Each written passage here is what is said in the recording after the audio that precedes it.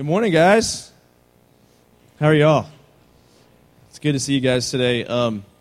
So I don't have like a verse to tell you to go to just yet for this. We're starting a brand new series this morning, and we're basing this series on a book that's titled "This Is Our Time: Everyday Myths in Light of the Gospel," and this will take us through really until early June. And so in this series, we're going to be looking at modern-day myths, the things that are floating around in our culture, little catchphrases, ideas that many people just latch onto and see them as truth. And we're going to be looking at a different kind of myth each Sunday. And you might ask, okay, what's a myth? So here's a definition of what a myth might be. It's a big overarching story that we live by as we try to answer life's big questions. So questions like, what's the point of life? Or why are we here? Or how do we find happiness? These kinds of myths tend to drive our behavior. So you might hear catchphrases in our culture, things like, follow your heart. You ever heard that before? You've heard that, just people say it. They say it as if it's just the truth. And everyone's supposed to follow your heart. Or how about this one? As long as you're happy. As long as you're happy. Doesn't matter what you do, as long as you're happy. And so we hear these catchphrases in our culture. And even as believers, we can tend to buy into them and adopt them as our own. So we're going to talk about these different kinds of myths each week. And in each talk, you're going to hear three movements in each talk that we do. The first movement you're going to hear is what I call the longing. Or what's in this book, it's called the longing. So behind these myths, there's always this deep longing or desire. And this is often a God-given thing that is behind these myths we're going to talk about. So we need help to find what are the longings behind these myths that you and I tend to believe. Christians are often guilty of just pointing out to our culture, like, this is what's right, this is what's wrong, but we do a poor job pointing out the longing that's often a God-given longing behind some of the things that they believe. And so we're going to try to unpack these things as this series plays out. The second movement we're going to look at each week is called the lie. So while there are some deep longings that all of us have, that everyone has, there is a lie that is behind these myths that we're believing. So if there's one thing I know about, I think it's safe to say everyone hates being lied to. We acknowledge that. But I will say, I think especially teenagers, like, you hate being lied to. You don't like being lied to by your friends. You especially, this is exactly why I think you question authoritative figures. I won't mention like what kind you might question, but you tend to question authoritative figures because you're not sure you can trust them. Maybe you've been let down by authoritative figures or institutions, and you feel like maybe someone or an institution lied to you in some way or deceived you in some way, and you feel like I can't trust people that have authority and power. And so I think everyone hates being lied to. But I think especially at your stage, like you're walking through life right now already distrusting lots and lots of people, if I'm not mistaken. Trevin Wax, he says this: if we do not expose the lies at the heart of the stories in our society, we imply that the Christian view of the world is just one option among many, just one way of finding fulfillment. So if we don't really do a good job as believers in exposing the lie behind some of these myths, we're just going to look at the Christian life or the Christian way of doing things as just another option among many other options. So we'll look at the lie each week. And then we're going to get to the light, and how the light of the gospel, the good news about Jesus, doesn't just expose the lies we'll talk about, but exposes... so someone's calling me up here. I got to silence my phone. Should I answer it? No, I'm not going to answer it. It's probably one of you guys trying to play a trick on me, maybe. I always silence my phone, but except for today. And no one's called me like in 5 years on this stage until now. So just coincidental, I guess. So we're going to look at how the light of the gospel sheds truth on the lies we'll talk about in the coming weeks.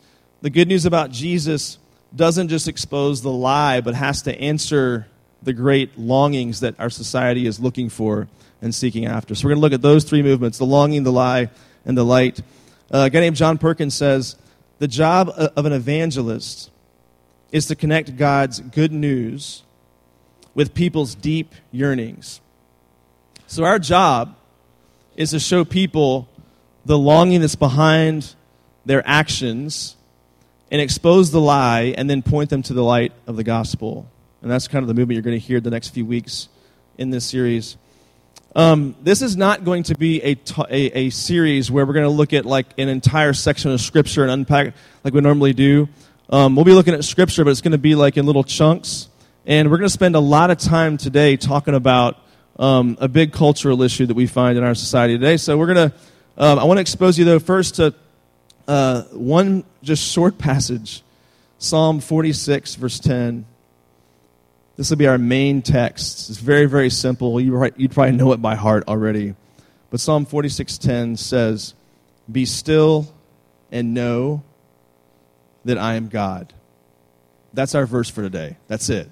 All right, be still and know that I am God. We're going to come back to this verse a little bit later on. But here's our title for today. Our title for today is, Your Phone is a Myth Teller. Your phone is a myth teller. Now, I know when we start to dive into, we get applicational and these kinds of things, your eyes start to roll and glaze over, and we know how that works out. But we're going to look at something that many of you seem as just kind of tame and just like, that's just how society is now, I guess, and really look at some of the longings and the lies our culture is selling us as it pertains to technology, but especially as it pertains to the thing that almost every single person in this room possesses right in front of you. All right? And so this morning, I'm going to spend a lot of time exposing some of the lies before we get to the light. And I think I have to with this topic. Because if I don't, like, you won't take it seriously. If I just jump into the ending part of this message, you're not going to take it very seriously at all. So I'm trying to unpack everything as we go for you. Now, when my kids hear the word phone, they think of this. This is what they picture when they think of a phone. And I'm always blown away at the difference, though. Like, my son's 11. Is he 11 or 10? He is 10. I keep saying he's almost 11, so I'm used to saying 11. And he's 10, and I'm a good father. And my daughter is 7. I got that one right. Yes, winning. Hashtag winning. All right, so he's 10 and she's 11, and my wife is really upset right now. So y'all pray for the love of Jesus to come out of her, okay, as we spend the rest of our day together later. But when my kids hear the word phone, they picture that. When I heard the word phone at their stage of life, I pictured this, right? That's the only thing. That was the phone. That was even the color of the phone in my house when I was growing up. Like ugly 70s green, right? And that was the phone that we had on the wall of our house. Have you guys ever seen a phone like this before? Raise your hand if you've seen a phone like this. Have you used a phone like this? Raise your hand. Keep your hand up. Who still has a phone like this in their house? Yes. You have a phone? You have a rotary dial phone? Does it work? Wow. That's one person. I think there was one. Anyone else say they had that in their house still? Yeah, you guys, and y'all are friends, so this friendship works out. Y'all have a lot in common. That's awesome. So we had this phone in my house, and my parents were old school. So even once they developed, and they had like the touch button phone, and they had like cordless in the house, my parents were insistent on having this thing, in spite of advances in technology. And this phone, though, was a test of patience, because you had to literally dial. That's where they get the word dial from. Like, you don't dial your cell phone. You have buttons. You have little just, computer screen buttons. This was a real dial. That's where they get the word dial from. You dial someone's number, And you got to put your finger in there and like turn it and then let it go, right? Every number. And God forbid there were a lot of 9s and 0s. Like you could dial 0, go make a sandwich, come back, and then continue with your phone dialing, right? That's how long it took. And in my house, there was no privacy. So this phone was on the kitchen wall. And the kitchen and the hallway was connected, and then there was like a living room around the corner. And the cord, if you wanted privacy, you had to stretch it down the hallway and then into the living room. And you couldn't even sit because it wouldn't reach to the couch. You had to sit around the corner next to the piano and just talk quietly. And so no privacy. You had to whisper, and still everyone could still hear your conversation. And then there was that cord. That cord. You know the cord I'm talking about? Like it's only in this condition when it comes out of the box. But after like, a couple of months, it looks like a rat nest, right? And you try to untangle it, and it's just hopeless. And you're like, who invented this thing? He should be fired. But there's the cord. And so everything about it was just really inconvenient. At least at the time we thought this is what a phone is. But looking back now, we're like, how did we ever survive like with that? You'd be talking on the phone and like the receiver would get all hot and clammy and you're just like, right? And it's just, you look back on that and you go, how was that ever what we saw as the phone when now we have this thing which does a million other things? It just blows my mind whenever I think about how technology changes and advances so quickly. My dad can tell you when he first saw a television. He can tell you about the experience of first seeing a television. I can't because I grew up with television. I know many of you can't think about the first time you saw the internet because you've grown up with the internet. I can tell you when I first saw the internet. This is crazy. I was a junior in high school. It's crazy. And I was visiting this college to see if I wanted to go to this college for my college years. And this guy I knew from my high school I was in his dorm room, and he's like, yeah, there's this really cool thing. He didn't call it, I forget what he called it. He pulls up this thing, he's like, I can look at NBA basketball scores from last night on this computer. I'm like, no way. That's amazing. How do you do that? And he's showing me, back then, this is like 1993. Back then, there were 600 websites in the universe. It was like the early 90s. Like no one knew what this thing was called. And so things began to progress. In the early mid 90s, there was like the first laptop shaped like a suitcase, right? It was huge.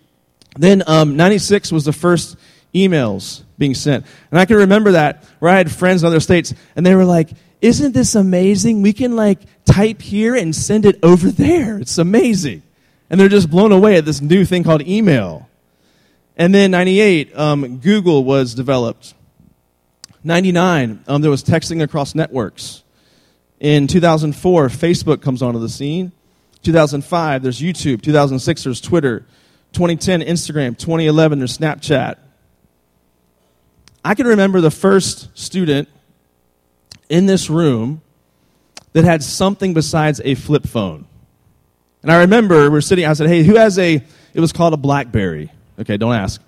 But I said, who has a BlackBerry or something better? And this one guy was like, I do. And he was like a celebrity. Everyone's like, oh, well, look at this guy, And then I remember, this is not a surprise, I can recall the first person that I knew in this group that had an iPhone. They got the smartphone. And his name was Anthony Garcia. Big surprise, right? And we're on a mission trip to New Orleans. And Anthony was in the van with me. He was a student back then.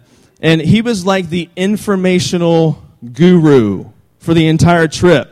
Be like, Anthony, pull up directions to this restaurant. Anthony, can you Google this? Anthony, can you Google that? He was like the go-to person for the entire trip for anything and everything because he was the guy that had the smartphone, the only person that had the smartphone.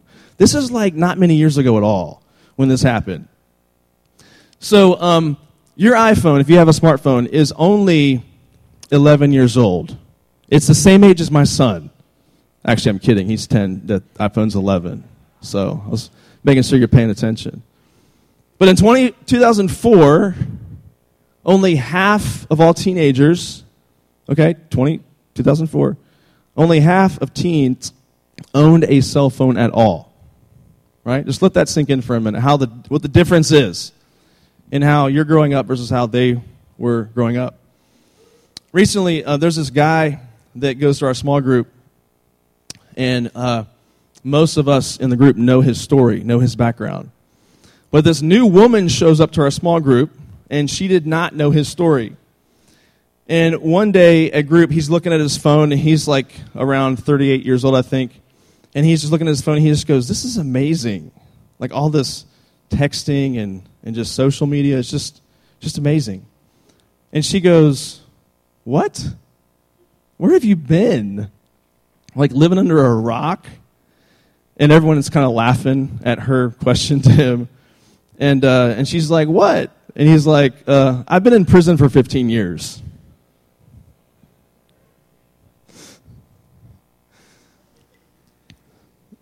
So she obviously feels horrible at this point.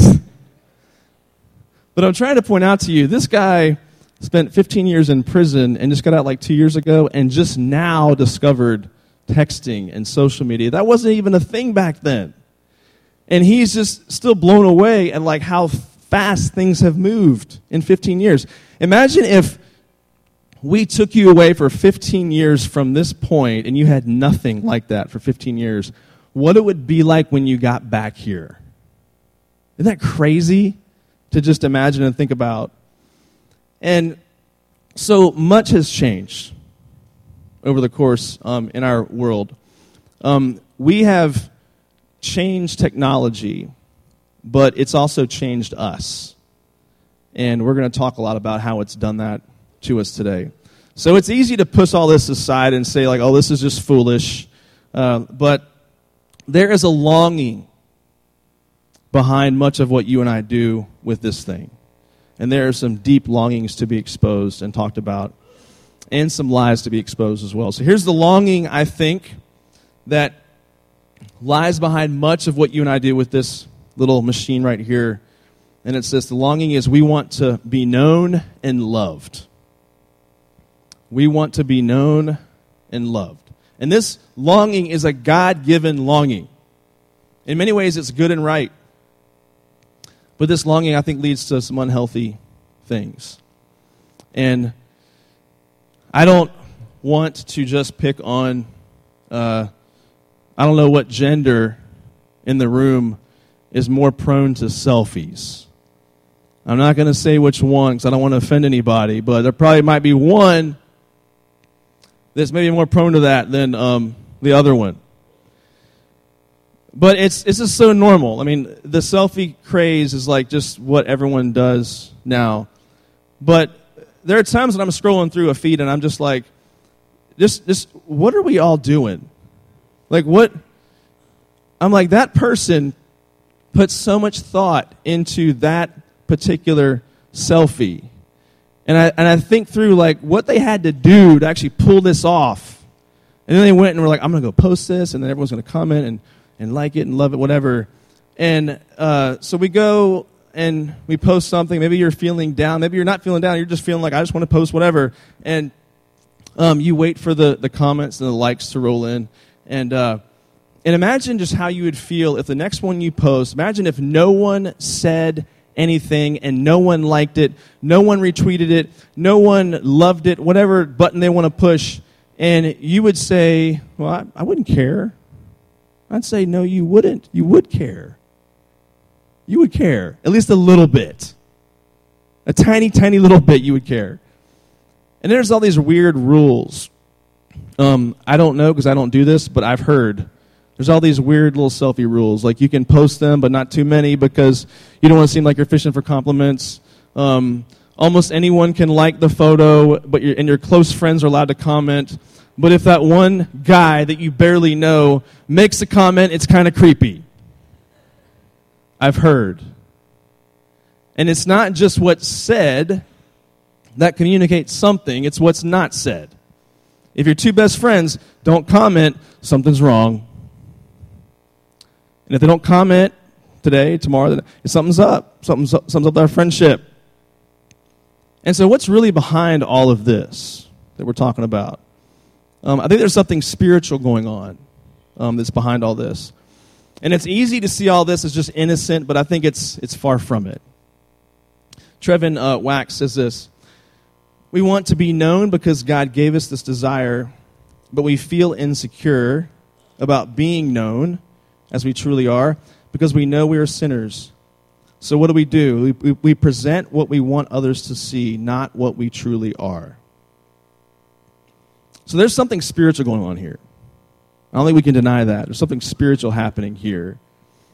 And because of the digital world, you have to manage real life. Like, you have to deal with the anxiety and apprehension of walking into a school building each day and walking into a cafeteria wondering where your friends are. Is anybody going to be there for you to sit with? Walking into a church building feeling the exact same way. And so you already have real world to manage, your real life to manage, but you now have this second world that you have to manage as well. So philosopher James K. Smith puts it this way: the home used to be a place to let down your guard, freed from the perpetual gaze of your peers. You could almost forget yourself. You could at least forget how gawky and pimpled and weird you were, freed from the competition that characterizes teenagedom. No longer. The space of the home has been punctured by the intrusion of social media, such that the competitive world of self-display and self-consciousness is always with us. It used to be that you only had to play the social game at school in real school.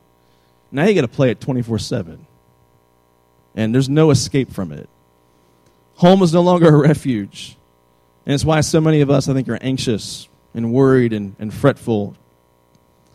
Just imagine this for a second. What if starting tomorrow for an entire month, you didn't have to manage any kind of social media persona whatsoever? What if it just went away for a month? What would that feel like for you? And so now we get to the lie that we're trying to expose. And the lie is this: you are the center of the universe. You are the center of the universe. Social media is a game, and in high school you win by being relevant. That's one of the biggest things I know that many of you are concerned about is, am I relevant? How can I make myself be relevant to the people that I know in my circle? And so you give all these likes so you can get all these likes. You give so you can get. But what if the whole thing is one big rigged game? What if the whole thing is a big lie? What if we're all being lied to? I have this cousin who's much smarter than me, and he went to Yale. And he graduated a few years ago. He goes to Yale. He's very articulate, really smart. And his job out of Yale was to work for Google. And you might think, well, that's a dream job. Like, everyone in those Ivy League schools are trying to get into these really competitive companies. So he makes it into Google, moves out to San Francisco, moves to Tokyo with Google, flying all over the world. And he's got this, what seems like a really, really cool job. Whenever I would see him, I was like, hey, man, how's the job going? And he'd be like, yeah, it's okay. And I'm thinking, like, but you work for, like, one of the coolest companies in the world. You could ride a scooter around the campus, right? Like, everywhere you go. It's a lot of fun, isn't it? He's like, it's okay. And after 3 or 4 years of that, he quits. He quits Google. He was actually working for YouTube, but it was under the Google thing, right? And so I saw him at Christmas, and I'm like, so, man, what happened? Like, now he lives in Taiwan learning Chinese.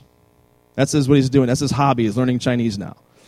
And so he is disenfranchised with the whole thing. And you're like, wait a second. You did this amazing education, had this amazing first job. You're working at a company everybody wants to work at. What happened? And he's not a believer at all. He becomes soured on the whole thing because this was his job. Think about this. His job working for YouTube was to try to meet the goal YouTube had this goal of 1 billion hours viewed daily on their site. They want worldwide 1 billion hours viewed on their site. Why? Advertising dollars. It's all just driven advertising. And so here he is, this Yale graduate, really smart guy, really cool job, and yet your job is to try to meet YouTube's goal of 1 billion daily hours viewed worldwide. And so as you walk around the malls and the places of shopping and you see teenagers just like video after video after video. On the one hand, you're like, cha-ching, cha-ching, cha-ching. On the other hand, you're like, what am I doing to our culture? What am I doing to our society? And that's what he began to wrestle with. And so he quit. He's not the only person that has quit these kinds of jobs. You know the guy who, there was one guy, apparently, who invented the like button on Facebook. That was one dude, apparently. Do you know that one guy has quit Facebook and is kind of calling out the whole industry in the same way that my cousin wants to do? Because he realizes the treadmill that everyone's on, just trying to get affirmation and value and affirmation daily from these little machines. So the man who invented the like button dislikes the like button. And so he quit. He quit. He realized the lie of all of it. And I think these lies have some drastic consequences. So we're gonna speed through this next section here because I want to make sure we get to the end here for the discussion. I've been reading a book called 12 Ways Your Phone is Changing You. And it's really got a lot of scripture throughout the entire thing as well. Not just a cultural read, but also a scriptural read. And I'm going to summarize this book in the next few minutes. Just 5 minutes. I'm going to summarize the whole book for you, point by point. I love this book because he doesn't bash technology. He shows in many ways that technology is a gift from God, and it's His common grace. And I would even count this. This is God's common grace. I'm not here to bash the technical media world. I'm here to say there is God's common grace at work in the creations of mankind, yet we must not buy into the lie that our society is trying to sell us. And so I thank God for technology, but at the same time, it cannot become idolatry. We've got to be honest about some of these negatives. So here's the points of this book. The first thing they say is we are addicted to distraction. Most of us don't want to admit that we're addicted to something when we are. We say things like, I can stop when I want, I just don't want to. That's kind of the definition of addiction, I think. It leads to anxiety, depression, just this treadmill that we're constantly on. All of us have what I call, this is me included, spiritual ADD. Whenever I'm preparing a sermon up here on a Sunday morning, I think to myself, is this sermon, is it going to pass the cell phone test? Like, what's a cell phone test? On Sunday morning when I come in here to preach to you guys, I picture you doing this, because some of you guys you're doing this. You're like, this better be good, because if it's not, I got this, right? And you're ready. You're waiting. You're like, it's not good. It's not good. I'm going to go to my phone. And there's this competition that I feel for your attention, because all of us have spiritual ADD. We can't sort of be in a deep thought for more than 5 seconds, or we're out. We're doing something else. Everyone's competing. The second thing, we ignore our flesh and blood. I see this most Sundays and Wednesdays. I do this most Sundays and Wednesdays and every other day of the week. It's our security blanket. Each one of us, we walk into a room where there's real flesh and blood people. And if we look around the room, we don't know anybody, we're like, I know no one here. It is time to check all my apps, right? And so we're on our phones, or we're playing a game. And so we ignore our flesh and blood, and we get caught up in a machine, a little mini computer. Christianity is a flesh and blood religion. Jesus came in flesh and blood to be with us. Christians are called to be with one another, together, real flesh and blood. We don't ignore our flesh and blood. Thirdly, we crave immediate approval. You notice how whenever you're curating your online conscience, you flock to people just like you block people that are not like you, and you start to create this world where it's just people just like you. And you want their approval, they want your approval. And in the church we see there should be people that the only reason why they're together is because of the gospel. And not because they have these other worldly things in common, but it's because of the gospel and Jesus that brings them together. And then fourthly, we lose our literacy. I have sensed this in myself. I mean, if you guys don't know, my job demands that I have to read a lot. I have to read a lot to preach here, to preach up on the main service. I also just like to read in general. I love to learn. But I will tell you, this thing has damaged my literacy. This thing has damaged and taken and stolen many, many moments, many books, many chapters from me. As I want to read and learn and grow, and yet I find myself just doing mind-numbing things on this little machine up here. And so we lose our literacy. Some people say, well, I don't like to read. It's like, well, no, you read, you read like this, right? That's how you read. But pick up a book, pick up the Word of God, not digital form, but pick up the Word of God and just dive into it. We lose our literacy because of this issue. Next, we feed on the produced. Pretty obvious. We feed on the produced. Everything, most of what you see is produced in some way and not reality. We become like what we like. There's this concept in Scripture.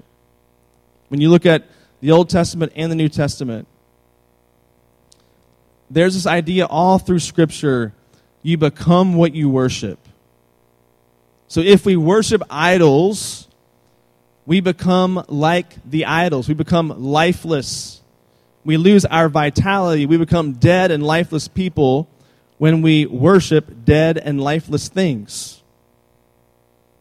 I have a relative back home who her parents have no restrictions for her, and she's 10, and she has a phone, and she gets up, she comes to breakfast, she has the phone in front of her, and she's just playing games the entire morning, and throughout lunch, and throughout the day, and it's like, my kids aren't allowed to do that, but she's allowed to do that.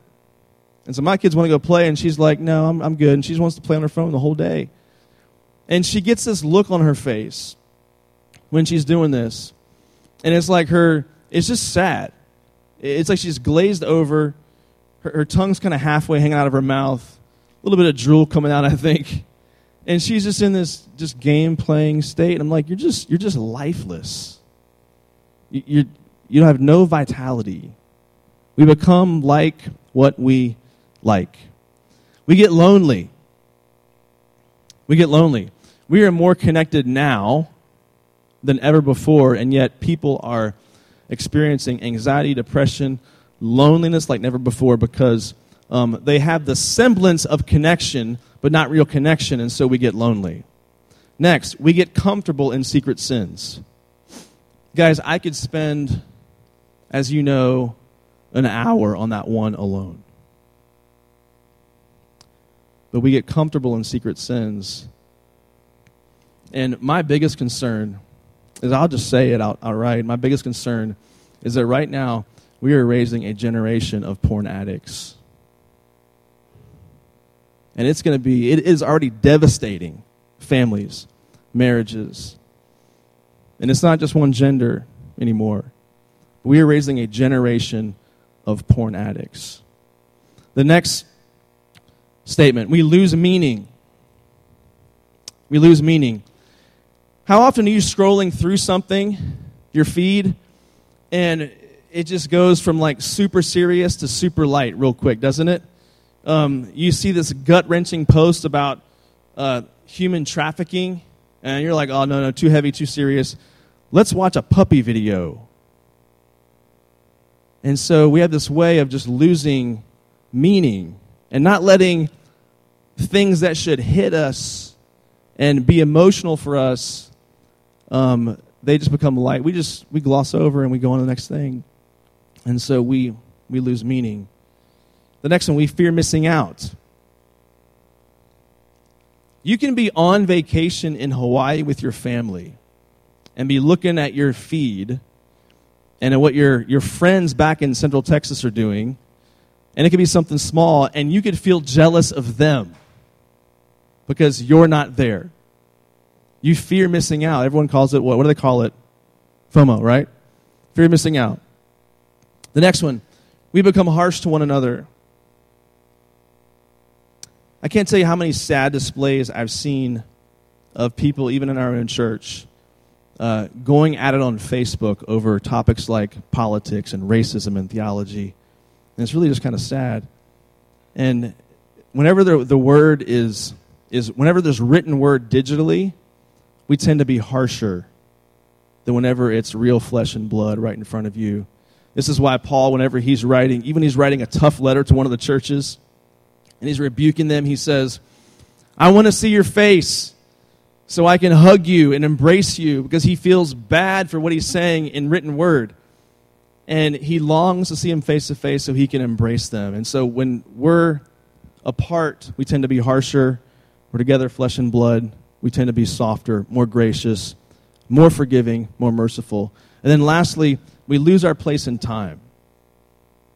We get so caught up in the present that we forget the past. And by the past, I mean Scripture, what God is doing in the people of God and what he will continue to do in the people of God, the church. God wants his people to remember. All throughout Scripture, this idea of remember, remember, remember.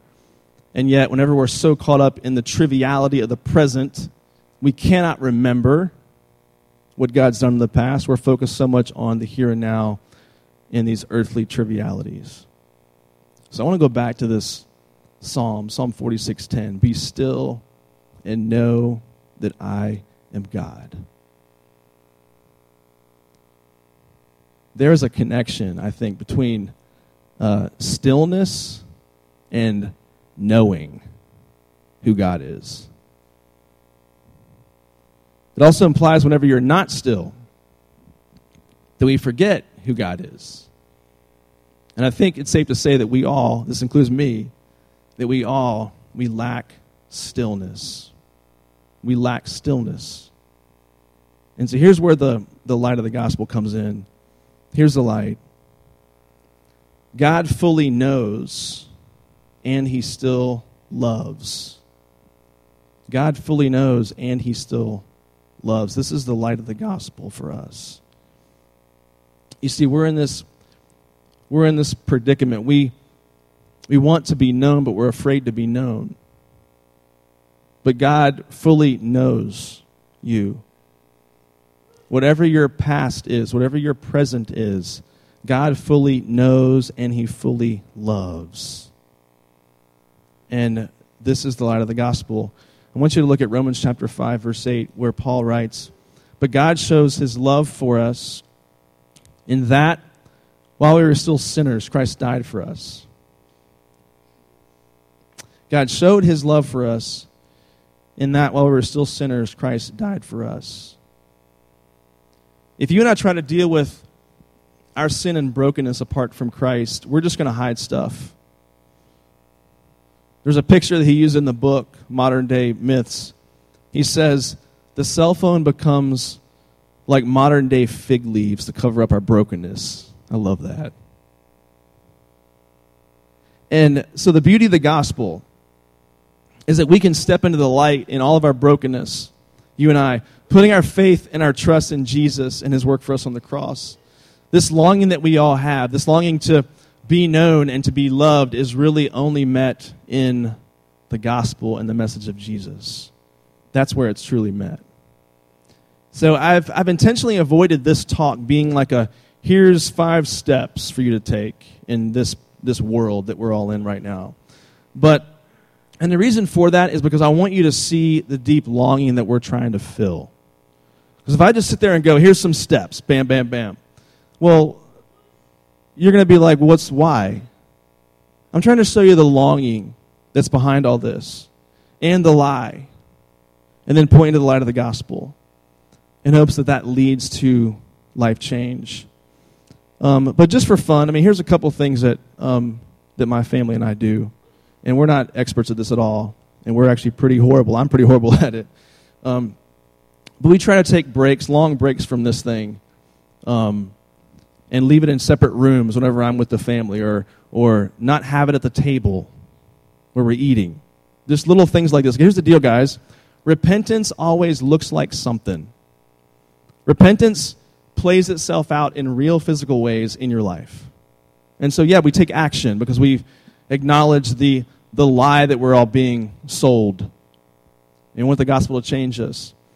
I heard recently someone said, everyone here knows who, of course they're super famous, Chip and Joanna Gaines. Everyone knows who they are, right? All the girls are like, oh, yes.